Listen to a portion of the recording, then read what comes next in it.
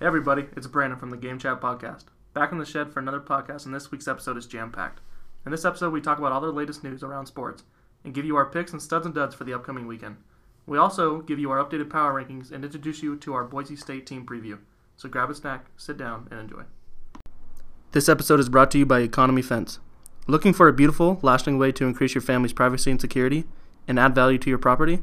Visit economyfence.com to see which style of fence is right for you, or visit one of our convenient showroom locations, Economy Fence Center. We truly are the fencing professionals.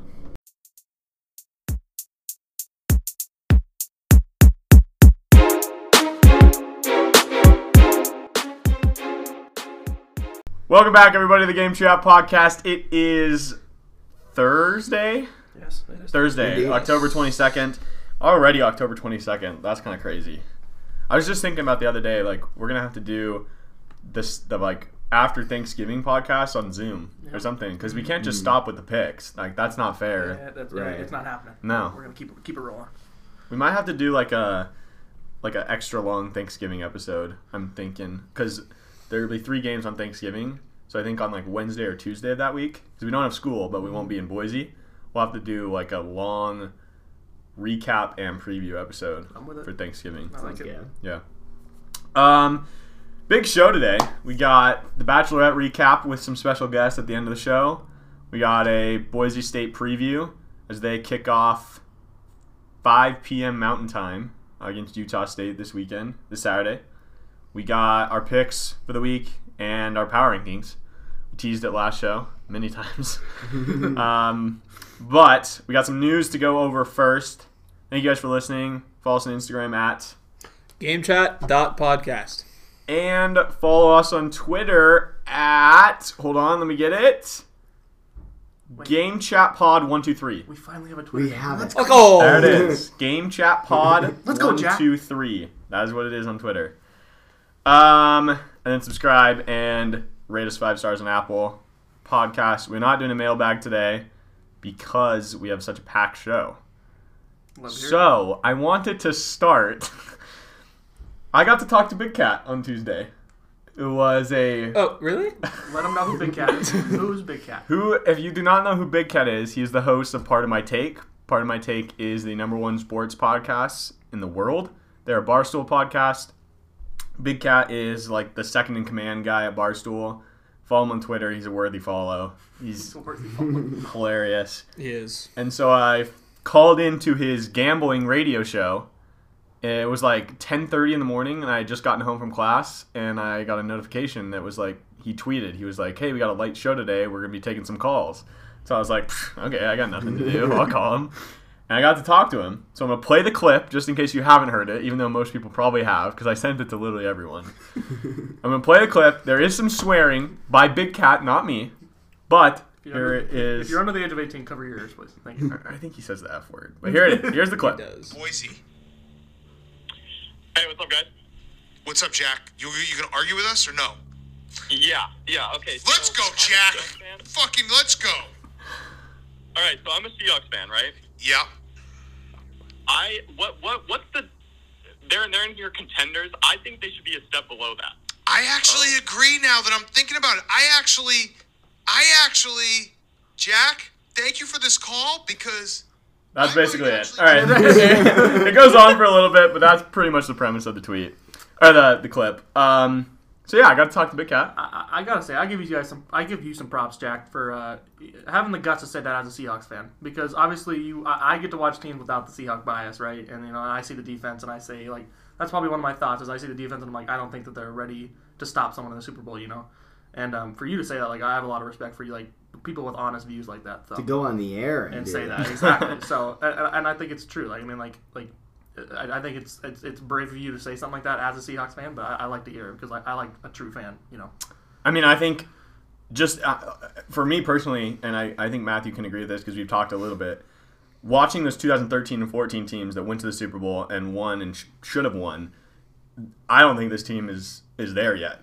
No. Like I think it was obviously our roles were switched. Like in 2013, our defense was dominant. Right now, our offense is dominant, but our offense was pretty competent. those 2 years. For sure. And our defense is not there yet. Yeah. Mm. So that's kind of, and we'll get to the power rankings in a little bit and talk about kind of where we see the Seahawks. This is a weird year because the NFC does not look as strong as it has in years past, For sure. I think. I think it's probably deeper than the AFC, but top heavy, it's for sure leaning the AFC's way right now. All right, the other big news, it was like Tuesday morning, I talked to Big Cat and the Tua news came out, like right after we released the podcast. So Tua, I want to get your guys' thoughts. What do you guys think about this move that the Dolphins make going to Tua? First of all, I feel bad for Fitz. All in all, he came out and he's everything that I've heard from him and seen. He's just an incredible teammate, and so he kind of came out with like a statement where he's kind of sad about it and mentioned that it was weird going into a 4-hour Zoom call, meeting with the dude who fired him and then the guy who replaced him. But he just talked about how excited he was for Tua, and I think it's the right move all in all for them moving forward. They took Tua, really high in the first round there as their guy, and I think he's fully healthy coming off the injury that took him out basically half the college football season last year. And so I think for him, that'll be a really good experience. But they're a team that, their division right now, I believe they have the same record as the Patriots, so they're one down below them. Yep, they're second in the division. So, I mean, they're right there, and they have divisional games, so it'll be interesting to see how they can adapt with him in their offense and how they do moving forward. I actually had the opposite view about it. The Miami Dolphins are 3-3 right now, and I feel like if they were 0-6, I would have a much different point of view on this topic. But we all talked about it. I think the first thing we said was like maybe they already had this plan for after the bye, right? And then hearing Fitz come out and talk about how it's almost like he got backstabbed, like he was betrayed, And I think that this team's in a spot where they could make the playoffs, and making a big quarterback switch like this at this time I just don't think it's the right moment. And I think that if they wanted to do this so soon, that they should have got 2 or more playing time, because they blew out the 49ers. They had a big lead last game, and I think he threw 2 passes. Like, get the man some time if you wanted to put him in the starting spot. But I just don't think it's the right time. No, I agree with that, and that's my first reaction. Especially like they played the Jets last week, and Fitzpatrick played horrible, or like relatively horrible, and they still won 24-0 or whatever it was. Like, it just seemed, it seemed like there was many times where we were all watching Red Zone and watching the Dolphins play and like, hey, maybe Tua gets in this week, and it didn't happen until the very end of the game last week, and like before that, I'm pretty sure we were all thinking, all right, maybe they're just taking the Mahomes approach, maybe they're gonna sit him for this entire year, and they don't think he's fully healthy, and then they come out and are like, nope, we're making the switch. And it's weird. I'm the only logical explanation that I can think of is that they've had this plan the entire time. I honestly believe that there's a thought in their mind that they think they improved. I think so, That's too. my gut feeling, is that they've seen enough from practice where they feel like he doesn't need garbage time, and they think they can just, hey, here, we have a bye week, you're in. Here's the full week to prepare, and then your go time. But yeah, I'd like to think with like coaching staff and management, I'd like to think that they know more than we do, and that they're actually like there's a lot of reasoning behind this, because it does seem weird so Fitzpatrick. I mean, he's not like the best quarterback in the league, but he's been doing all right, and the Dolphins are doing better than they have in a long time. And it just seems weird that they made the switch like not during a game. It wasn't like halftime, here comes Tua and he leads the rest of the half. It's like, oh, by the way, this is the last time you'll ever see Fitzpatrick, like it's just kind of odd. I don't know. yeah, 2 blowout wins, and then He should have got in versus the Niners. I think they were up like 40-10 at some point. Like, why not put him in the game? Like, and it doesn't make any sense. And so hopefully he's promising enough at practice, and that's what they see, and not just. I mean, I think everyone knew this was their plan all along. If you draft a quarterback that high, and your starter is Ryan Fitzpatrick, it's inevitable. It's been the life of Fitz. I mean, and Tua suits up every single. He's always got his helmet. Like, he always looks like he's just like ready to go in, but they just like. Yeah, I don't know. We'll see. I mean, obviously, if he comes out and explodes on the scene, obviously we're gonna look at this a whole different way. But like I said, we don't get to see the practice, so we don't really know. But from the view right now, it obviously looks a little weird. But I have 5 teams for you guys. I want you to tell me if they should go after Ryan Fitzpatrick. The Chicago Bears. No. The Washington football team.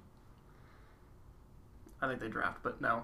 No, I don't think he fits with them. I don't either. I think they're not contenders. I don't know why they'd give up capital to go get him. Browns. No. I'd take Baker over Fitz. No. The Colts. Yes. Yes, I 100%. Yeah, I agree. I think the Colts is probably the most logical. Although I don't know what they'd have to give up to go get him because I don't think Chris Ballard, I believe, is their GM. Yeah. He does not like giving up draft picks. He's very like. I don't know. They're in a position where they're in a lose situation. They're paying him $25. Oh, right. Philip Rivers $25 million a year Jeez. for this year, and they have to pay him that. So I mean, they can go trade for him and try to make a little bit of a run, but I feel like either way, But I feel like they improve. They go get. I agree. I just don't know how they'd have to. I don't know what. I guess I just don't know what they'd have to give up or what they'd have to do to go get him. Yeah. How valuable does Miami? I mean, what would they like? Would they get And a what fifth-round does pick? what I does don't know. what do the Right. Colts value? Because I don't know. Maybe the Colts are I don't know if we get that much better. So I don't know. But I agree. And the last one is the Cowboys. That one's interesting. I just don't think with their defense the way it is, they really. I mean, Andy Dalton's looked okay. Like Jack, you mentioned, the offense doesn't fit him. No. Or maybe that was what the announcers said. But I agree with that a little bit. But their defense has to improve a lot for a little quarterback change, a little bit of an improvement to really revitalize that entire team. But I mean, it is interesting. Yeah, I think the same way. I don't think Fitz fits the Cowboys' offense any better than Andy Dalton does. So. Yeah, I don't know how much. Although they are contenders, realistic contenders in this division. So it's even if they think they get a little bit better, it might be the right move just to at least go get him and say to have a reliable backup because they're legitimate playoff contenders as we speak. I don't know what a team would have to give up to get him. Yeah, me neither. Would Miami take a 7th-round pick? I don't like. Yeah, I don't know. He's not worth that much. So. No. All right, the Seahawks signed Michael Kendricks. We have such a weird relationship with Michael Kendricks. Yeah. I don't know what. He's Is been he the sports betting guy? Get insider trading. Yeah, And insider trading. Apparently his parole, whatever, has been postponed to 2021. Yeah, I have no clue what. Really? I don't know. His It's so situation weird. confuses me so much. I I don't feel think like anyone it's been like knows. this for 5 years. Yeah, it's been, we'll do it next year. Yeah, It's exactly. fine. I don't think anyone knows, but that's a good signing for them. He it's so low risk. Yeah. he knows the system. Yeah, that's exactly. It's low risk. Yeah. I mean, when he's played, it seemed like they've been a more sure tackle team. I mean, it seems like he's helped whenever we've brought him in over the last 2 years, it's felt like. So, yeah, I can't really lose anything by picking him up. No. And another big piece of news is that I think it was Adam Schefter tweeted, he was like, out of nowhere, It was out of nowhere. Antonio Brown's suspension is lifted after this week, and he is the Seattle Seahawks are rumored to pursue him. And everyone was like, and this is I know Brandon and Eli are not on Seahawks Twitter, but me and Matthew follow a lot of Seahawks Twitter guys, and I've never seen an issue divide Seahawks Twitter more than this one. Yeah. It seems like I know Softy is really he's really pro sign Antonio Brown, but then there's Brian, the Hawk Talk guy, he's really against it. Right. It's really Yeah, funny. Joe Just fans really against that. There's a lot of guys. I mean, what's really interesting with that is the reports about Russell Wilson and working with him in the offseason. And apparently Russell, I read something today about him. He was vetting Antonio Brown, he was talking to his former teammates about his work ethic, what he's like in the locker room. And personally, for me, I feel like if Russell Wilson, believes in him and believes that he talked about how he thinks that the Seahawks system and their coaching staff can be good for Antonio Brown and actually bring out good parts of him. I for lack of a better term, but I think if Russell Wilson wants to bring him in, that that's what they should go ahead and do, and I trust his opinion, as the leader of the team. I feel like Antonio Brown's been out of the news for a while. I mean, the last Definitely. report I heard was that he was trying to get help, that mental help, which he obviously needed, with all the stuff he went through.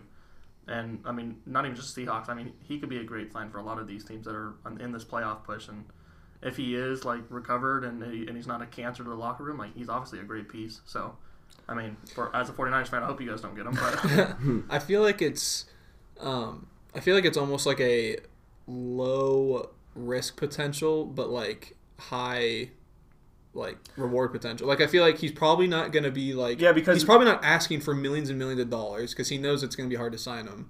And for the Seahawks specifically, it's like if he plays and he's not a cancer in the locker room and he does really well, it's like excellent. You guys have another great weapon. But if he's not, it's like you can move on from him and you guys will probably still be okay. But I don't know if he's low risk though, because I mean he has. I feel like he's not going to be like super duper expensive. Like he's not going to. But he's not going to come out. And so if it doesn't work out, I feel like it wouldn't be a huge setback for the Seahawks to just let him go. It's not necessarily the price tag. I think we could just do what the Patriots did with him last year. Is like you sign him. Oh, he doesn't work out. Let him go. I think that's maybe what the low risk could be. Yeah, I mean, I think if you're referring to kind of the locker room cancer, quote unquote, right. I think the Seahawks are a team where we have Russell Wilson's a leader, KJ's a leader, Bobby Wagner's a leader. These are guys who have been here for like 5 years, 5+ years, that have built this culture and kind of maintained it. And I think the Seahawks are not a team where I'm really worried about Antonio Brown coming in and dividing the team. Me too. I believe that if he doesn't fit, that they will release him. Yeah. And I don't think he will come in and change anything that they're doing or they're currently doing. And I think if there's any coach and a quarterback that are meant for someone like him and kind of dealing with that, I think it's Russell Wilson and Pete Carroll. But I'm not even talking about just the Seahawks. I'm just talking about Antonio Brown as I think he is high risk because the last time we saw him was what's the show, Hard Knocks, with the Raiders, and he was literally fighting with Mike Mayock on the practice field. And that's just so much bad media that brings to a team. And so I'm just saying, like, that's just I don't view him as low risk just because of the problems he could bring with him. Right. So, but obviously, if he has made mental strides, that's a whole different conversation. But yeah, I just think it's gonna. I just like, yeah, it'd be great. And we put a poll out on the Instagram, and I think it was like one vote more on no. So it's like it's pretty 50-50, which is what we thought. I just don't. I don't care about, honestly, like I literally don't care if we sign him because we need a pass rusher. Yeah, we need that's like, okay, great, we get Antonio Brown. Offense was never the problem. It's not going to be the problem. Like we need a freaking pass rusher. So great, go get Antonio Brown. I mean, we got Josh. There's the same thing about Josh Gordon last year. It was a big hype, and he caught like one big catch. And like, okay, cool. We need help on defense. That's my bottom line with this whole thing. I mean, obviously, yeah, we got to see him. I mean, we haven't seen him in forever. For so sure. We don't know what he's like. So. This was another piece of news. I don't even know who leaked this. I think it was just like I don't know if it was Dan Snyder himself, but the Washington football team, their plan is to remain the Washington football team for at least another year. I was like, are you kidding me? Like it's week 7? And they're like, we can't pick a name. like almost a whole calendar year to figure this out, and they're already backing out. They're like, no, we're not going to do this. This is a topic we shouldn't care about, but we have to like say that because it's just so sad. Like they can't pick a name. Like we like the football team. Okay. It's just unreal. Like come up with 5 names and just have like your fans vote, and then like the top 2 or 3 you bring to like the owners or whatever. Yeah, it's not that hard. Expansion teams do it every year. Yeah, I don't get it.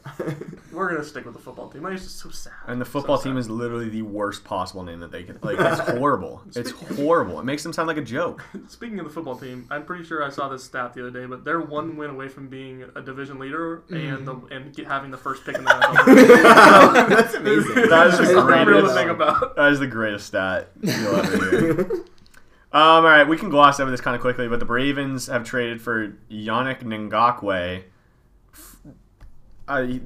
Vikings traded for him earlier in this offseason, and I think it cost them a 2nd and a 7th. 2nd and a 5th. 2nd and a 5th. And they traded him for a 3rd and a 5th. So it literally this makes no sense. Makes no sense, but pisses me off as a Seahawks fan. Stupid. Like how does John Schneider not offer a 3rd rounder and a 5th rounder? Yeah. Like I'm like I don't even know if this guy like he's definitely not as good as he once was. Like how's he been doing this year? I don't know. He's been very mediocre. That's what they're saying. Like, I mean, the Vikings defense have been really, terrible. yeah. And Hunter just Daniel, whatever his name is. Danielle Hunter, yeah. He just had back surgery, so he's out too. So it's we suck on the defense line. Yeah. How do we not say, oh yeah, he's worth? I mean, we freaking oh my gosh, it pisses me off so much. We spent a 2nd rounder this year on a lineman from Tennessee who has not even been active for a game this year, or maybe he has and he hasn't played. Like, how are we so conservative with these 3rd and 5th round draft picks that we can't go out and get this guy? I mean, I thought a 2nd rounder and a 7th or a 2nd and a 5th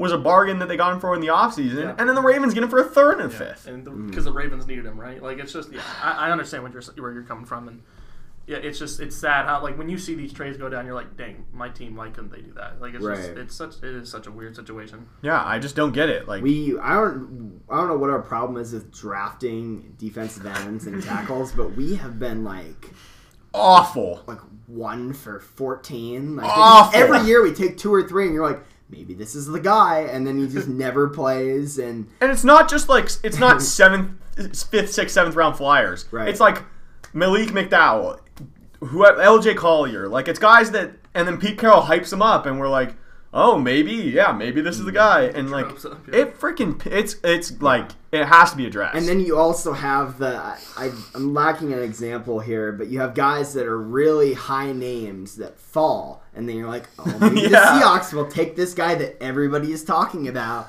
and then they take some guy from TCU, from Tennessee Tech State. Well, like University. it was Patrick Queen fell this year, and we're like, we're gonna get Patrick Queen, and then it's Jordan Brooks, and then we have to watch Patrick Queen take a pick six to the house or a fumble or like. I think it's ego. I think some of it's ego. I agree. It's kind of like we are so good at scouting that we don't even need the best option on the board. We're gonna take the 5th best option and we're gonna shove it in your face and be like, "We're the Seahawks. We found guys that weren't very good." The last big name you guys drafted was DK, and then he's actually panned out. Yeah, exactly. Yeah. And it's like, and we literally just because we hit on like Sherm and frickin' Russ, and now ever since we hit on those two, because Earl was like the 6th pick in the draft or 14th, like he was a top 15 guy.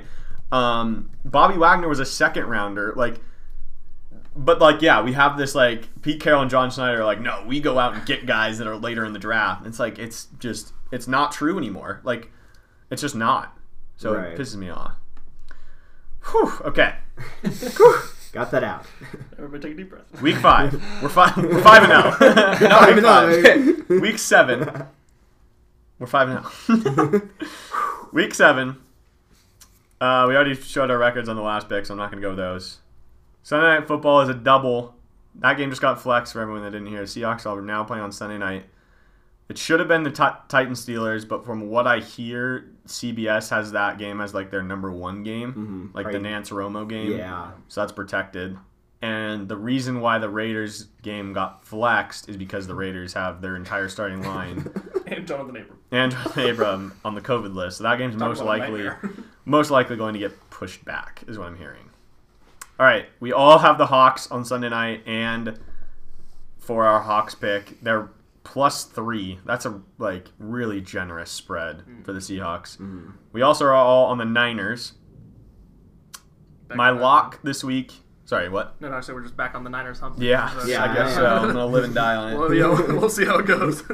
My lock of the week is the Cleveland Browns. We all took the Cleveland Browns in our picks. They are -3 against the Cincinnati Bengals.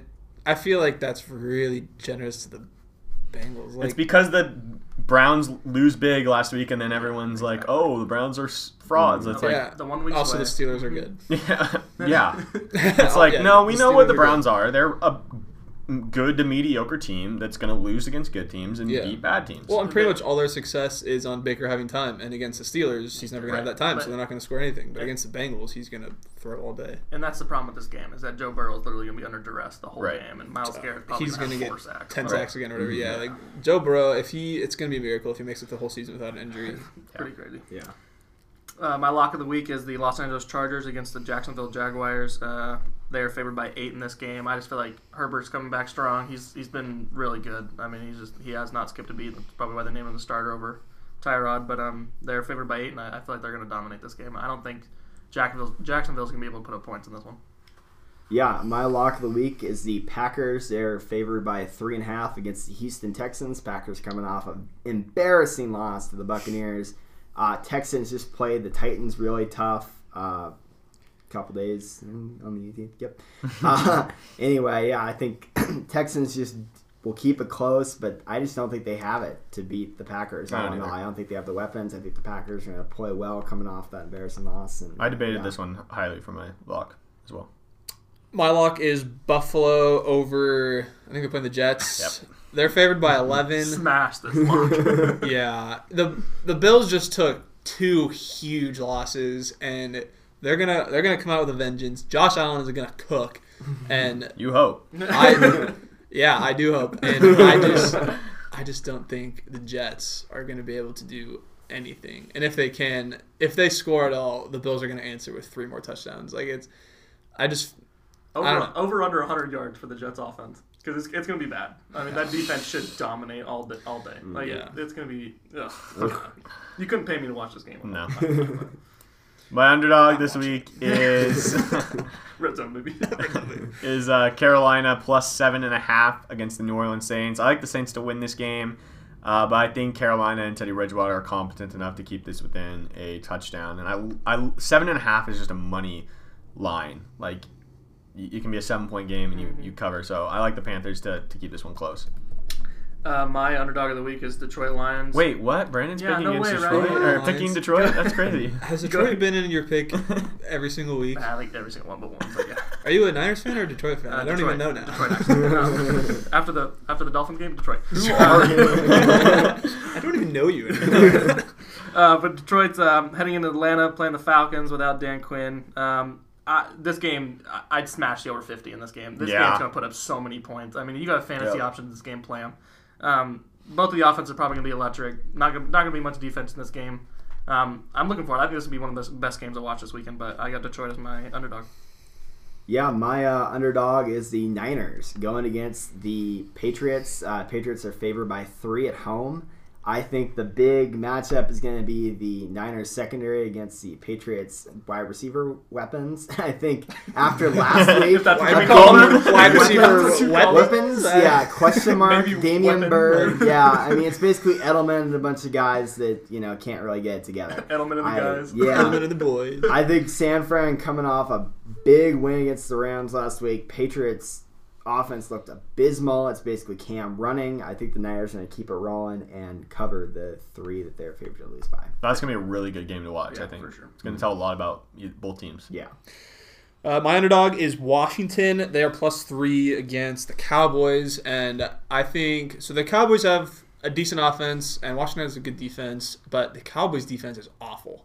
And so I feel like, the Washington's offense isn't great, but the Cowboys defense is so bad. I feel like it's going to be a close game either way. And after, not even just after the Cardinals game, but really after almost all their games, I just don't have a lot of hope in the Cowboys. And I feel like Washington's going to come out and surprise some people. This is going to be, you always talk about the number 1 offense versus the number 1 defense, which is going to give. And this is one of the worst offenses and one of the worst defenses. Each game or each week we look at these teams and it's you were playing Washington, or the defense was playing Washington, and then it was oh no, but your offense was playing the Cowboys. It's which is going to break? It's going to be interesting. Yeah. Monday Night Football is the Bears and the Rams. This is going to be a good game. I think this is another one. There's a lot of good games this week. This is the one that I think it's going to tell a lot between the two teams. Kind of are the Bears for real? Are the Rams legit? Both teams, I think it's a good game. I'm picking the Bears. I'm the only one on the Bears this week. They are plus 5.5. That's mostly why I like them. I think the line is pretty big. I don't know if I like them to win the game, but I think this is going to be. I think it's going to be an old school 19-20 kind of game, one of those battle it out field goal kickers. I think it's going to be a fun game to watch on Monday night. Yeah, the reason why I took the Rams is because I feel like the Rams are going to be able to put up enough points to win this game, but I do not think that Chicago is going to be able to put up points at all. And I feel like the Rams defense obviously coming off a rough week against the Niners, but I just don't think Chicago has the weapons to get past Ramsey and Donald and company. And I think the Rams will score enough points to cover that line as well. Yeah, as a fantasy owner, I'm terrified because I have to start Montgomery. And I don't think he's going to be able to do. I don't think he's going to be able to do anything. Matthew, you want to start with your studs and duds? Yeah, sure. My stud is Matt Stafford going against the Falcons, a team that cannot play defense for the most part unless you're Kirk Cousins. I think Matt Stafford's going to be able to throw the ball down the field. I believe it's in Atlanta, and I think Matt Stafford's been kind of here and there fantasy-wise this year. I think he's going to have a big week. Especially in a dome. Yeah. My dud of the week, as mentioned, David Montgomery going against the Rams D-line. Montgomery's been quite not very good, very mediocre. 20 carries, 50 yards. I think a lot of the time he's just getting hit in the backfield, and there's not a whole lot you can do about that. As if you're starting him, I think you're banking on catches here and there, but I think he's going to have a rough week against the Rams D-line. Yeah, I could not agree more with your pick, by the way. Hope I'm wrong, Eli. I'm Hope I'm just... wrong. I have no option. We want Eli to lose. I have to start Montgomery. Like, I don't have any other options, and I'm not expecting him to get more than 6 points. You'll be happy with 6. Yeah, I'll be happy with 6. My stud of the week is Terry McLaurin. That's sort of piggybacking off of my my underdog pick with Washington against the Cowboys. The Cowboys defense is just dreadful, and I think I would take a stud. Any receiver going against the Cowboys, I'd probably take as a stud. My dud is James Robinson. They're playing the Chargers, right? Yes. Jacksonville. Indeed. Sorry, I spaced out there for a second. I was pretty certain about this. I need the Chargers. I agree with Brandon. I feel like the Chargers are going to control this game. I think they're going to get a lot of points, and so I don't think Jacksonville is going to spend too much time trying to run the ball. Going off of that, my stud is Keenan Allen because I think the Chargers are going to put up a lot of points. I really like Keenan Allen this week. It seems like he's Herbert's clear number one option, especially in PPR. I think he's going to get a lot of targets this week. My dud is Josh Jacobs. I think Tampa Bay has a really good defensive line. I can see this game kind of being low scoring. Carr going to his receivers a lot more than the run game. So my dud is Josh Jacobs. My stud of the week is DeAndre Hopkins. Looking at that Seattle and Arizona game, I feel like a lot of points are going to be scored in that matchup. And Seattle hasn't been able to cover not very much people in the league. So I got DeAndre Hopkins having himself a day. He's projected 21, so he's got to put up a lot of points, but I think he's going to have a good day.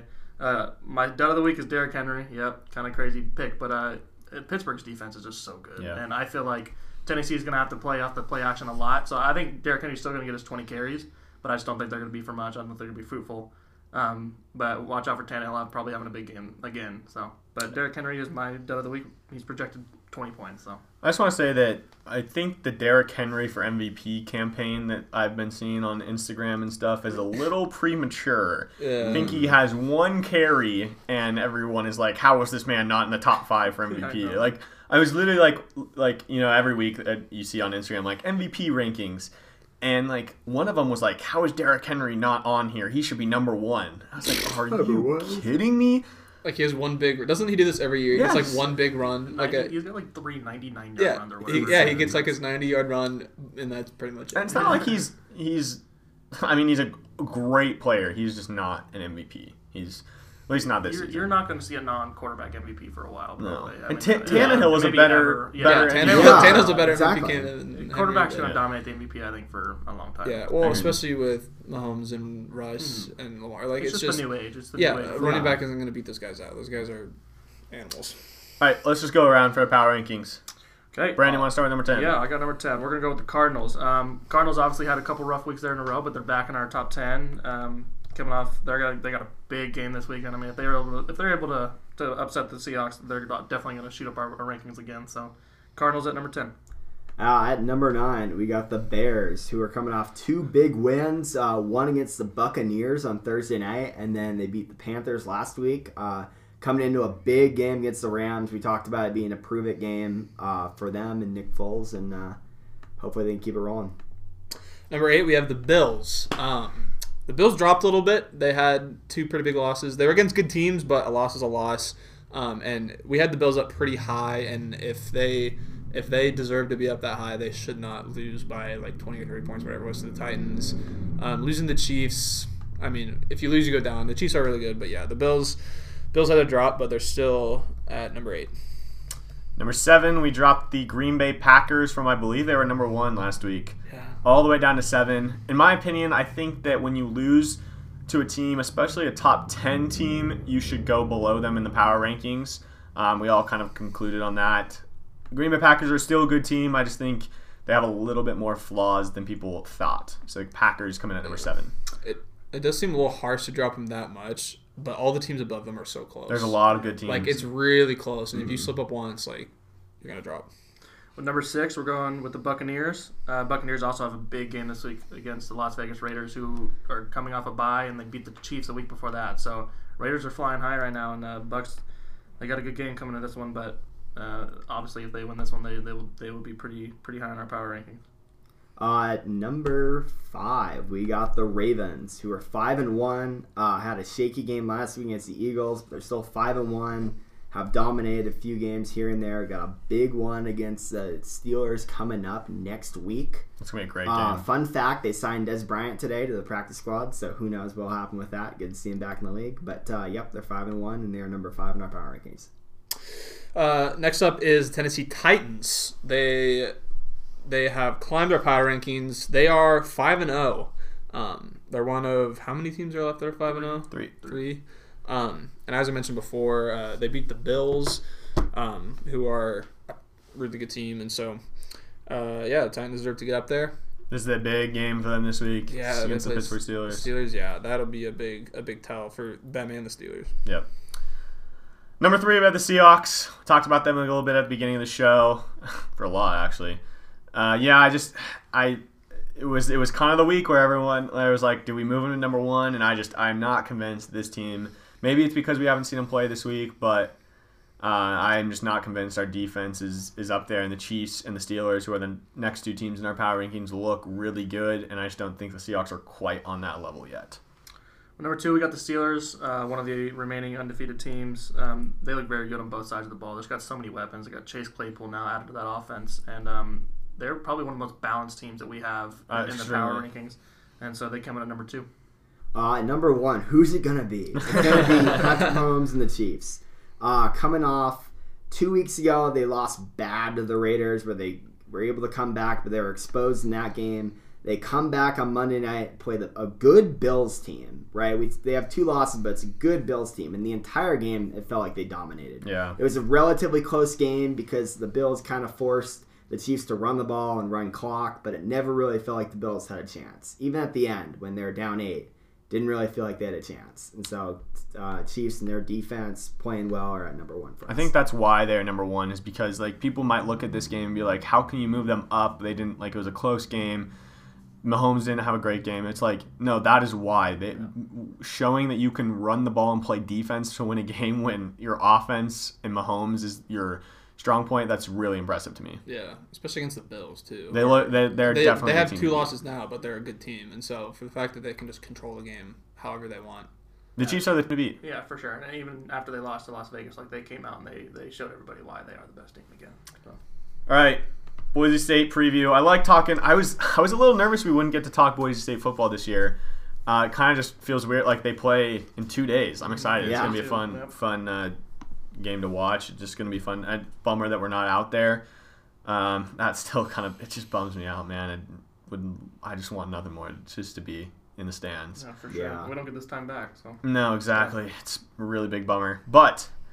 It is fun because we all can root for the same thing because we all kind of root together, us 4, yeah. But there's a little fantasy implications. We root for different teams, so it's fun to have a team that we can all collectively root for. Yeah. So we're just gonna go through the team, kind of talk about players we like, weak spots on the team. They are unreal heavy favorites to win the Mountain West. They are plus 110. That is. For people that don't know gambling odds, plus 110 is outrageous to win a conference because you are barely making money. You're barely making more than what you bet to win the conference. That's outrageous. Most MVP races and stuff, and most winning the Super Bowl, those odds are plus 1,000 for the favorites. It's crazy to see plus 110 to win your division or to win your conference. Where do we want to start? We want to start with Hank? Sure, we can start with that. Obviously, that's probably the strong point is the offense. You bring back Hank, you bring back George Halani, who's running back, and then you bring back wide receivers Khalil Shakir, which is a third down just monster for us. And then C.T. Thomas is a guy that I like to look at as the guy that's going to step up because Hightower obviously has gone to the draft, and I think C.T. Thomas has a big year this year as our wide receiver too. Yeah, C.T. Thomas and John Bates they each have 40-plus starts. Mm-hmm. The seniors that came back. Octavius Evans is a guy that's been he has so much potential. Yeah, he's a freak athlete, but he is going to be a starter on our offense this year, so that's going to be a guy to watch out for. Hank has 8 starts as a true freshman.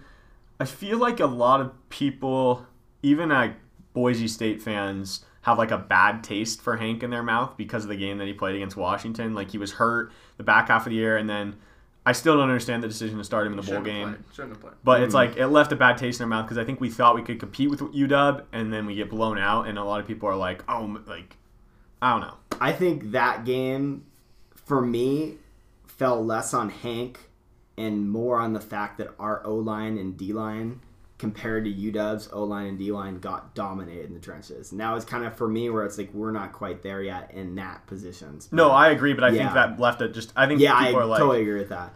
As far as Hank, I think a big thing for him, and they talked about in the offseason with him and Harsin are working together, they need to keep him on the field. And we need to learn how to slide better. We need to be more conservative.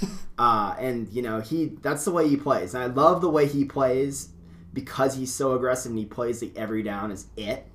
But at the same time, we have to be, you know, conservative enough to where we're not, you know, out of the game. We got to bring him back up every single game you play. So hopefully this year, as a sophomore, which is crazy, as a sophomore in college, for him to be able to stay on the field and continue to grow will be really exciting to watch. But I definitely think, like Brandon, like what you're saying, like our skill groups are we have really good guys at the skill position. I think that's maybe what Hank, as to Matthew's point, needs to be like, hey, like you don't have to go win the game on this play, like. Let's let Khalil Shakir, George Halani, these guys who are really good skill players, do that work for you. Because, yeah, you could tell last year that he is a difference maker when he's on that field. And you have to be healthy to be on the field. So, yeah, I think that's a big one. The weak spot, man, it seems like we just have like a rotation of like last year we had a solid O-line and D-line coming back, and it was our skill groups that we were like, we'll see. Yeah. Mm-hmm. This year, it's the offensive line that's going to be tough. And that was, I remember our freshman year was the weak point of this team. And, the only returning starter on the offensive line is junior offensive lineman John Ajoku. I don't know how to say his last name. Only 18 career starts, and he goes from right tackle to the left tackle position, and four offensive linemen have 7 total starts for Boise State. So I don't know what do you guys? Our offense should be really good this year, but it all depends on this O-line, and obviously experience is going to be a big something that we're lacking this year. But if this offensive line group can get itself together, we should have a really good offense. But I think it all depends on this offensive line. Yeah, John Njoku, he has had several injuries over his career, which have kind of limited his number of career starts. But when he's been out there, he's been really solid. For so sure. It's really nice to have him back. I'm really excited. Not this year as much, but they've recruited really well. For the line? Yeah, definitely. Over the 2019 and 2020 classes have been really positive with the O-line, bringing in guys. There's one guy named Brandon Hernandez, so I think he's going to be a true freshman this year. Don't expect him to play a whole lot yet, but I mean, these are guys that had offers from Oregon, from other Pac-12 schools, Big 10, Big 12 schools. I mean, these are guys that had good Power 5 offers, choosing to come to Boise State out of all the schools out there. So really excited about the O-line in the future moving forward. The defense is going to be an interesting unit for the Broncos. We have Avery Williams coming back. He's been a starting corner for the past couple years. I missed a 6-year senior. Yeah, seriously. Kawike and Kanu. Man, I messed his name up. Yeah, something like that. He's 27 career starts. Sorry. Hey, you're good. And then Riley Wimpy. We also get Zeke Noah back. He had a torn ACL last year, but he was our leading tackler through 4 games, so it's going to be nice to have him back as a redshirt junior. Definitely, though, we're going to miss Curtis Weaver on the defensive line. We're going to miss, what was the other big guy up front? The defensive tackle. Man. He was a Hawaiian guy. Yeah, I know what you're talking about. Yeah. It's so hard. David Moa? David Moa. Yeah, he was here for a long time. And he was a big help in that pass rush last year. It kind of takes some heat off Curtis Weaver. And then we also have a new safety. Nawahiwe was the guy that we lost. Kakoa Nawahiwe. Yeah. And those were our 3 best players on defense. Yeah. I felt like last year. Yeah, Nawahine, he just had moments where he got burned. Definitely. And so I really am excited. Kind of moving into this last little part here. There's a couple DBs and safeties that are just really young and already have a lot of experience. They're going to be a big part of this defense this year. Markel Reed's one of them. He didn't start out playing last year, and kind of when Avery Williams was having some moments and some of the other corners weren't doing quite as well, he stepped up as a true freshman and played a lot. Another highly touted recruit coming into here. J.L. Skinner is a guy who played in all 14 games last year as a safety. He's really compares to George Ayoka, he's played like 7 years in the NFL now. He's a Boise State grad. I believe he played for the Vikings for like 4 years. Both were 6'4", like 230. Plays very similar. He talks about how he always watched Cam Chancellor tape as a safety, and that's who he models his game after, which you love to hear that. So those are a couple guys. Scaly Gahan at nose tackles, a guy who has a lot of experience. Last year, it felt like he kind of took a step down from where he was kind of projected to be as a sophomore after coming off a really good freshman year. So those are a couple guys on defense that are going to have a big moment there. I think the big aspect of defense that it's going to be fun to watch is the defensive line and in pass rush situations, because it felt like almost every single time Curtis Weaver was there. Like it was just like Curtis Weaver every time. Like he always had pressure on the quarterback, and it's going to be fun to see if they have to start producing pressure through blitzes, or if we have a good front four that can help the backside. The weird thing about Curtis Weaver last year is he had an injury. Harsin doesn't like to talk about injuries, which I completely understand because it does give the team, the other team you're playing, a competitive advantage to know who's going to play and who's not going to play. But Curtis Weaver, our number one pass rusher, we all can agree on, was dropping back into coverage a lot the last few games of the year, and that hurt us big time. Yeah. And 100%, they still don't talk about it, but I'm pretty sure it was about the injury that he had. So hopefully this year, with new guys coming in, they can get back to Dimitri Washington, as you mentioned. Hopefully, they had a weird thing on the depth chart where he wasn't listed as where they thought he would be listed position-wise, but hopefully they can get after the quarterback and get back to the way they were playing as opposed to the end of the year when they really couldn't get much going. Definitely. So we open up the season against Utah State. We go to Air Force. What are we favoring that one? Do we know? It's a big favorite. Yeah. Air Force on Halloween. That's going to be a tough game. Air Force is... We've also had some trouble against Air Force the past couple years. They're a good team. They're like one of the main challengers to Boise State. The remaining schedule... I'm going to skip the BYU game for now. Colorado State. Hawaii is supposed to be decent. They always are kind of decent. We haven't seemed to ever have trouble with Hawaii, though. Like, it's been like... I remember last year, I think my family came to that game. It was like they were... I think Hawaii might have even been ranked. I think they were. And it was like we blew them out. It's every year it kind of seems like Harsin just kind of knows how to game plan. Yeah, our defense is really prepared for the run and shoot offense, but I believe they have the former ASU head coach, something Graham, who's coming in now as the head coach of Hawaii, so it's going to be a totally different system. But I think they're going to be rebuilding more than kind of taking in the team they had last year. San Jose State, UNLV, and Wyoming close out the schedule. Not too worried about any of those teams. The big game is going to be Friday, November 6th against BYU in Boise.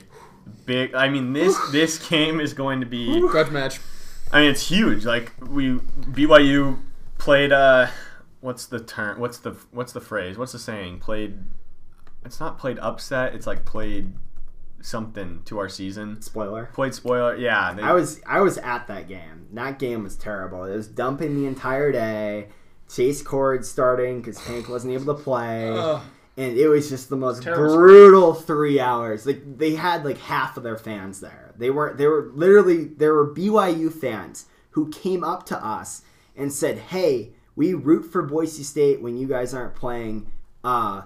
We really hope it's a close game, but we think you guys are going to kill us." And we're like, okay, but we still have to play. And then they came out and played the most abysmal game. It was so hard. It was so like, I remember we were watching. I remember like almost crying after that game. Sitting in silence. I was. We were just. I mean, we were talking before that game. We were talking Cotton Bowl. We were talking like, like 100%. So when we're undefeated, blah blah blah with UCF, but then it's that game happens, and you're just like, like I remember, like laying in bed and just like shocked, like after we, like I was like, are you kidding me? and that was the same game that Oregon beat UW. It was just 2 games in a row. Is Chase Cord the backup this year as well? No, coming now. He's still coming off the major injury. So Jack Sears. Sears, the transfer from I believe it's Jack.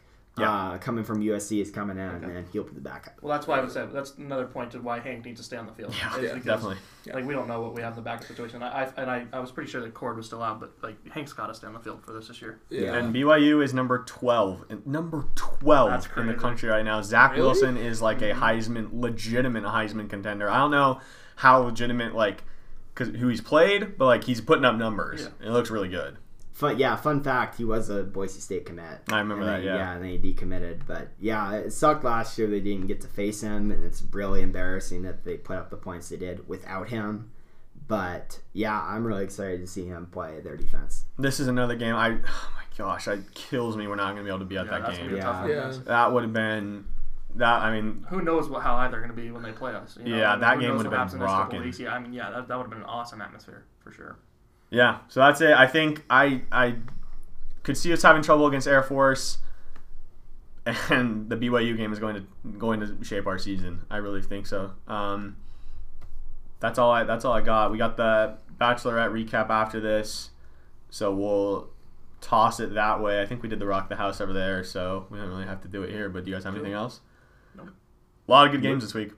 It's gonna be a fun one. Yeah, it's good. Good weekend for our picks might be terrible, but I would not be surprised. These are always tough comeback weeks. week. These are always tough weeks. All right, let's just do it. Rock the House on 3. 3. Rock House. Right there. I give up.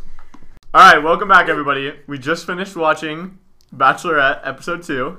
We're joined by. I'm keeping this in. Okay. I'm too lazy to cut it. We're joined by 3 very special guests. We have Miriam. Hi. Emma. Hi. And Eleni. Eleni's the one that can't stop laughing. Yeah. It's just so surreal. I'm regretting. It's after 9. Yeah, it is after 9, isn't it? Yeah. Oof, okay. All right. Just finished watching. These are actually the same 3 girls that do the picks. Yeah. For the podcast. So we've mentioned you guys a few times because now you guys are actually leading the picks. Wow. Hold on. You guys are honor. Yeah, so now they can put some voices to the names. Right? Exactly. Yeah. Indeed. Precisely. Okay, so Bachelorette episode 2. Honestly, I just hope I'm invited to Claire and Dale's wedding after this episode. I think that's my main takeaway, is that it seems like there's just one guy. It seems like they kind of deserve each other, is what I'm feeling. Because Yeah. I kind of hate both of them. We're very anti-Claire podcast. So I don't know, like, how do we want to do this? Do we want to go through the episode, or we just want to talk about how much we hate Claire? I think that's the same thing. Claire just needs to find a man who is going to tell her everything she wants to hear. She's looking for a worshiper. She's not looking for a husband. Yeah. Yeah, I agree. I think the part that interests me the most, there was a couple group dates, but the most interesting part of the night was when she sent home that guy, Brandon. She was just his name? walked him out. Yeah. Because he didn't know. He said he didn't know her based on the TV. But He that was like, the whole point. Yeah, exactly. Of being Yeah. there is to get to know someone. Yeah, so that's what we were. So Brandon. So what they do is when they have a group date, they each get to pull her aside, and talk to her one-on-one. And what did she ask Brandon? She was like, "Okay, why did you want to come on The Bachelor? Because of me? Like, why? Yeah, like, what about me intrigued you?" Right. And he was like, "Well, obviously you're attractive." And she was like, "Oh, thank you."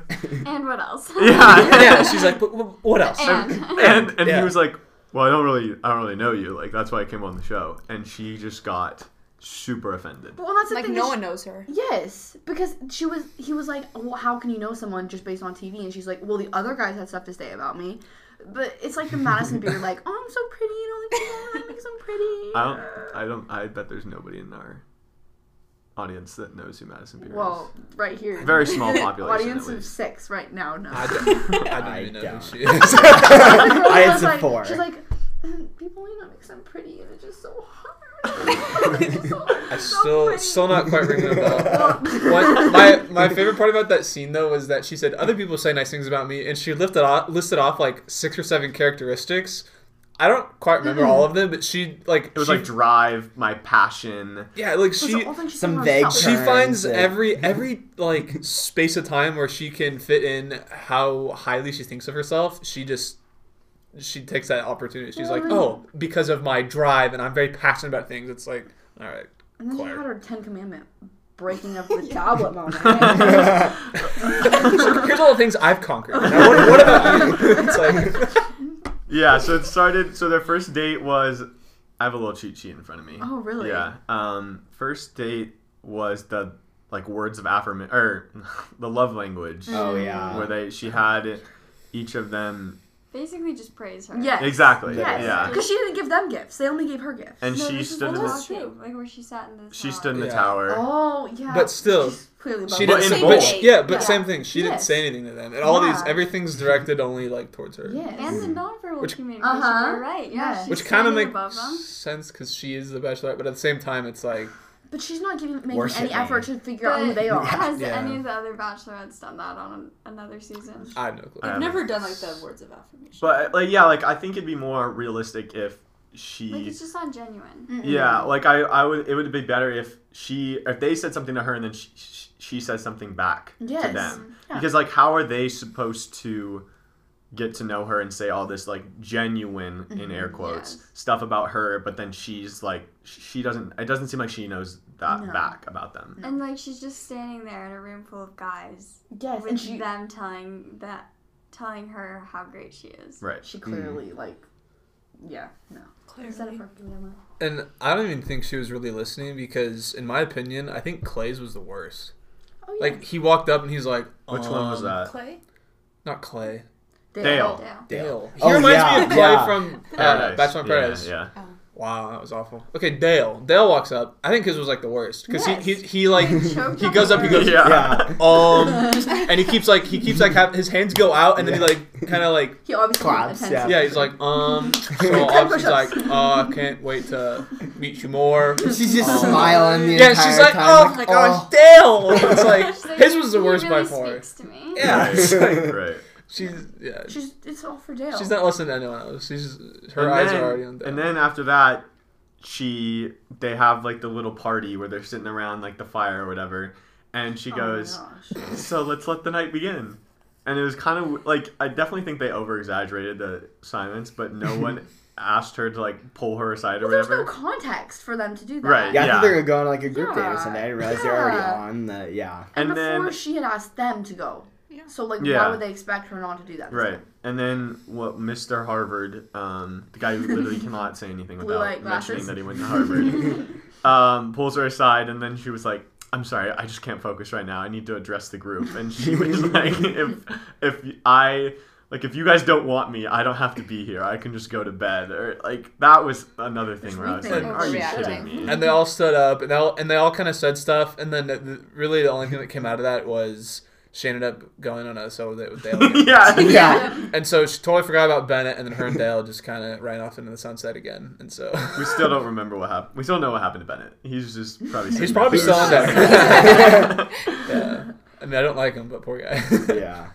Yeah. So then it was the one-on-one where she asked Jason to write a letter to his younger self, and then they read aloud the negative words that others have called them, and then put them on. What did they put them on? Like A a tablet. It was like a clay tablet. tablets. And then they threw them on rocks to get rid of them. But Broke the all tablets. the things that she wrote on her tablet were the things that we feel about. That we feel about her still. And Which she's made like, us feel kinda bad I've about conquered it. these. Yeah. But Yeah, yeah, she's I not don't really feel bad free about from it. those. we just yeah, it's okay. She's just Right. very self-aware. She's exactly And I feel like she made him share a lot of things about himself, but she like didn't share anything on about live herself. TV. And then like, he Yeah. was talking about his like parents' relationship Yeah. on live TV, which they're Yeah. clearly watching him. And then he's like, yeah, I don't know if they should even be together. They're sitting next to each other on the couch watching this on their TV.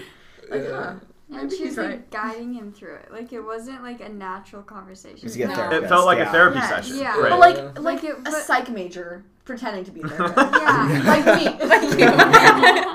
Like it wasn't like a natural like, oh, we're gonna have like a deep conversation together. It was more of like, okay, so tell me about your past and everything that you've done wrong in your life. Yeah, exactly. Yeah. She was like, that's what she wanted. She was like, I want to know all the horrible things that have happened. Yeah. To you. And I feel like that's not a natural, like, No. deep conversation. And this was like, I think this was the first time that they had any one-on-one communication, right? It felt that's Like this the is first only the on second. screen, It's only the. yeah. It's still the first week. It's only the second episode, and there's still a bunch of guys. And so like, and this poor guy, he even said. I mean, I think there was some highlights. There was He's some one good of our parts. former NFL players, by the way. Yeah, one of like 4 or 5 or something Yeah. like that. But it was actually like there were some good points there. But I feel bad for him because then she's like this isn't over. She's like I want to talk more about like our feelings. So, like at the end of the day, she's like let's keep talking about this. And the poor guy's like, he's probably lost interest already. Yeah. Yeah, poor guy. Do we have anything else do we want to say about that group date? Just Or about that one-on-one, I guess? You don't like Claire. I thought it was funny. He said that's the most terrified he's ever been, and he's played professional football. That was pretty funny. I think he was. It said he's a linebacker, and so his job is just hit people. But that's as terrifying. And the as most it terrified he's ever been is by a campfire with Claire, Breaking tablets. Breaking tablets, digging into his feelings. Writing letters to their former self. Oh, jeez. And then the second group date. Oh. This was probably the weirdest group date I've ever seen on any season of The Bachelor. I don't know if you could call it a date. That's true, right? No. It's more of a. Well, okay, so they played strip dodgeball. It's like window shopping. There you go. The losers lost their clothes, and literally, like All of them. when they say strip dodgeball, I was like, oh, like they take off their shirt. Mm-hmm. No, they not only took off their shirt, but their shorts And their socks. and their socks and their underwear. Yep. And not just their there wasn't underwear. really. They made all of them put on like jock straps. Yeah. It was weird. It was just very. Yeah. And then she hugged him. Yeah, they're And all. then they walked all the way back and then sat down with the rest of the group butt naked. And everybody was just kind of like, That is the weirdest Yeah. thing I've ever seen in my life. But she was having a great time. Yeah, she 'Cause loved she's it. Claire. Yeah, She loved yeah. it. Just there. Yeah, Yeah, so then But the winners. the winners get like a date with her. They get More it. of a legit. They win. They They won. win. They won. Yeah. Then They won Claire's time. Uh huh. yes. Such They a were precious so gift. lucky. And then Blake, who got the first kiss last week, lost, but he decided that he just could not bear to not spend time with Claire. That They got all evening. primped up too. and he said he was touching on the taking a risk again. I forgot that's why he kissed her first. He's like, this guy thinks that's that right. just risks are gonna like win. he you sent, over. he sent a kinda like- DM over Yeah. the summer. What a risk. What a Yeah. risk. How Honestly, brave. she's rewarding that. Like Yeah. she's rewarding it because she's so obsessed with herself. Yeah. Right, so then then the other guys get mad and they come over. It was funny. They looked like they're like the bull. Like Yeah, they're Yeah, like, let's do yeah. this. And then they're all sitting there and they have like little martini glasses. And then they line up and they're like, what's up? And then she's like, oh, like, I appreciate you guys coming out. Can you just go sit down? They're like, all right. You have to tell me twice. We'll go back. Yeah, like, okay, Claire. And then he tried, and then Blake tried to kiss her, Oh, it was and she weird. denied. Well, because she like turned away and then like grabbed her and she's like, no. Yeah, that was really awkward. Yeah. And then she goes. That's when we already talked about Brandon, right? He was gonna Yeah. get sent off. That's when that was like the next after Blake. Brandon was like, "Hey, like, yeah, I think you're really hot. Like, I don't know anything about you," and she sent him home. No. And then when they go to the final little like cocktail party, because there was no rose ceremony. There's no gum in there. Yeah, sorry. Then Claire gave Blake a rose. That was really awkward because then she rewards him She for just the likes attention. She loves attention. She's so happy that someone went out of their way to like spend time with her. She doesn't care who it is. It's so weird because he made a complete fool of himself. Like he made Oh, all the guys yeah. hate him, and And when he walked back in with the rose, everyone Yes. hated him even more. Yeah. Well, like- he wasn't even like I feel like if another guy were to do that, like he'd be walking in and be like, oh yeah, like look what I got, and like earlier in the show it was showing like all the guys like hyping each other up when they were like running around, and so like I feel like they would have been doing that, but since he like made a fool of himself, Yes. It's not honorable. Like he's not a respectable guy. Well, then she rewards it by giving him the rose, and then he Right has away. to walk. Yeah, and then he has to walk. That was the most awkward moment of the show, is when he walked. Actually, I don't even know if I can say that because there's so many awkward moments. Yeah. But he walks in with the rose, and then all the guys are still, which is funny because normally like they like spread out, you know, and like start talking. But of course, like when he got back in, they were all sitting in the same spot, And they're all staring at and they all just stare at him, and they're like, "Oh, so it's like that." Like, I mean, the funny thing is, while they're staring him down, she comes in, she takes Dale, and she just walks away. So she's like, I guess this guy gets a rose, but she goes, I'm really just here for Dale. I mean, the group thought he was going to get kicked off. They were like, oh, he's about to be Brandon part 2, or they just like, kicks him off, and then he comes back with the rose. And that's what I thought too. I know. Yeah. It was very interesting. And then, so then she took Dale aside and blindfolded him. She was like, oh, we have to... She's like, we're not done. Yeah, that was a little... And then there was no rose ceremony. Like, that just ended right there. Yeah. So next week, it looks like I think it's Yusuf, the vampire. Yusuf, I think he's the one that says, I expected more from the oldest Bachelorette in history. It's probably him. He said he wants to talk to her at the end because of the earlier episode. in the show he was saying he saw a bunch of red flags. Yeah, and I think he's going to talk to her before the rose ceremony. Good. So we get that. I think that's next week. I think next week is when I think that's like when we get her leaving. Yeah, and because it showed, I don't know if this is for next week, and every little teaser they send out is usually out of context, but it's like a lot of the guys are like, oh, like we're out here, and it shows some of them leaving or whatever, and maybe they do, but like it looks like things are starting to fall apart, and I think it's not really a spoiler, but we all know that she leaves early. Like that's like public information. I think so, yeah. And so Good. Yeah, so it was like making me physically angry. Like I could just, like she just. And we don't have to deal with her, so it's. Good. I hope next week seems like when it's all going to go down. Yeah, I don't know if she leaves next week, but I feel like a lot of that next week's going to be like the start of the end, the beginning of the end. If she does leave, are they going to get in a new batch? That's the rumors that it's Tayshia from Colton's season.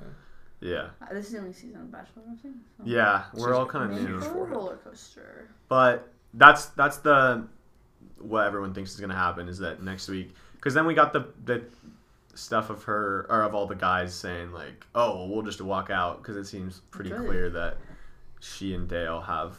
Like we said, it's Newsies. I don't think so. You don't don't think she ends up with Dale. Elaborate. I just don't think she ends up with Dale. Speak up. Lenny thinks so also. Yeah, I mean, no, I want to hear this. I want to hear this. this. He seems fake. He seems fake? He does kind of. He seems like a charmer, and I think, I think at the end of the day, he's not going to like her. He's telling her exactly what she wants to hear. She's pretty fake, too. Like, maybe they just I know, but, like, I feel like she's Two way fakes too equals interested real. in him, and the reason, like, he's pretending to be interested in her, because he's like, oh, I'm supposed to be like this, I want to stay on the show. At the end of the day, he's going to, like, be like, ugh, she's too clingy. But the thing is, like, I don't see her being with any of the other guys. Yeah, like, I feel like the other guys... I think she just leaves. She could. Yeah. I hope so. Maybe without anyone. I mean, if we're saying that her main thing is just somebody worshiping her, I mean, with all her, like, past relationships, being on The Bachelor, like, 25 times, I think somebody's bound to have worshipped her before and it hasn't worked out. So, I mean, it's kind of like... Oh, because that's what Jack brought up. Like, she had a fiance, right? She was engaged on Bachelor Winter Games. I just had heard. I don't even know what that is, but... I've never heard of that. The Olympics. But, like you said, like it was like Chris Harrison hosted, like it's official. Like, it was, Yeah. it was Bachelor, They just the kinda- Bachelor world. They just kind of pretended it didn't happen. I think probably just because now she's on The Bachelorette. Yeah. I don't know if they've ever had someone previously engaged in the Bachelor cinematic universe and then come on and be a Bachelorette. I don't really know what she's looking for, because she wants someone genuine, but, like, she's not going to have a genuine relationship with someone who worships her. Like, No that's one, not going to be a real relationship. No one is going to genuinely worship She her. could start a religion. Like a little cult. Yeah. But I don't know, if we're going on the assumption that like she leaves in a couple weeks, I feel like Dale's the person she leaves with, but maybe not ends up with. Yeah. Like I feel like because this was filmed like months ago, I feel like right now she's probably still single. That'd be funny if they like she leaves with Dale, and then like the next episode, they just like in the credits, they're like, and they broke up 2 weeks later. That's all we hear from What them. would happen is like once that episode goes out that they leave, then she'll post like they'll each post something kind of cryptic on their Instagram. They'll be like, "Oh, I feel so free and like I feel like a bird being let out." Like they're all like they're both gonna say like, "Oh, I'm so glad," because they have to kind of keep hush hush about like how it ends up. Because like if Claire is with one of them right now, she can't be posting about it because then everyone's gonna know about it. But yeah. At the end of the day, I think she's gonna end up single and be like, "I'm just so proud of how strong I am At 41. and how I don't settle." But like Her next season Bachelor application's already being processed. They're gonna put her in the Bachelor. They're gonna be like, "We're gonna give you one last guy. You get one last guy, and he has to choose you." well, eventually the age gap is just gonna get weird. Like at this the Bachelor point, has I don't think. I think like 40s where they like cut it off. Like that's Yeah. probably where they're like, well, yeah, that's and, the like oldest you're Bachelor. gone. She's the oldest Bachelorette. I don't know if they've They're ever usually had. not that old. Yeah. The oldest Bachelor is probably. Well, all the whoever guys are oldest guys honestly. are in their mid 20s to Yeah, because it mid would feel 30s. creepy if it was like an old guy with a bunch of young girls. But No, like, but I'm true. saying even That's in this very season where there's like an older Bachelorette, you'd think there'd be like Older 40-year-old men. Yeah, but Yeah. it's not. It's the same Well, maybe it's because she 28-year-old doesn't men. act like her age. She acts like a 19-year-old. That is true. And she definitely doesn't care when she's talking to like the 26-year-old. It's weird whenever she has a conversation and they show the age of the guy and it's like 26. And I'm like, how are they having like a legitimate conversation? Yeah, right but now? It's a weird dynamic. Yeah. Very weird. Like her babysitter. She's a babysitter. Yeah, there's like guys like almost fresh out of college, and there's guys that are like in their mid to late 30s. Yeah. It's like the It's range weird. is so like Yeah. wide. Exactly. All right, that's all I have. You guys have anything else? No, thanks for having us. Yeah, Thanks for thank you. having Anytime, us. of course. Are we Anytime. going to do Anytime this that you want next my week? advice. Do you want to do this next week? Do you guys like it? Yeah, Sure. Yeah, it's We know a really lot fun. about sports too, so everyone. I think We'll just start out Pigs with are the winning. Bachelorette. Yeah. Oh, okay. Maybe We'll just see where it goes from there. All right. Our sports talk lineup is kind of full right now. Oh, If we have an gotcha. injury, we have or- so many An listeners injury. that like we don't Okay. want to like. Well, now that Jack's been on that podcast. That's true. Yeah. That's true. He's Yeah. basically I'm famous. pretty much like a big time. He's a pretty big deal. Yeah. Yeah. We probably have already talked about that in this episode. We so might not it's even a be big deal. invited Yeah, back. we might cut this. Oh, like, okay. like, we don't want to like. We don't want to We spoil don't have too anything. much. We don't want Like to spoil it. no, I mean like we just might cut it because like we're so They have so much information. They Yeah. already. TMI. we like we don't want like people to, like we don't want so many people to listen that they get to the end and they're like what's What did I what's spend this? 30 minutes Yeah, listening to and them? they'll never listen again. So Oh yeah. it's You're only right. been 20 minutes. Wow. Yeah. They really only wasted 20 minutes. All right. If you're trying to get back on our podcast, it's not Failing miserably. Well, hi future. All right, rock the house on 3. 1, 2, 3. Rock House. Oh, No, that's perfect. okay.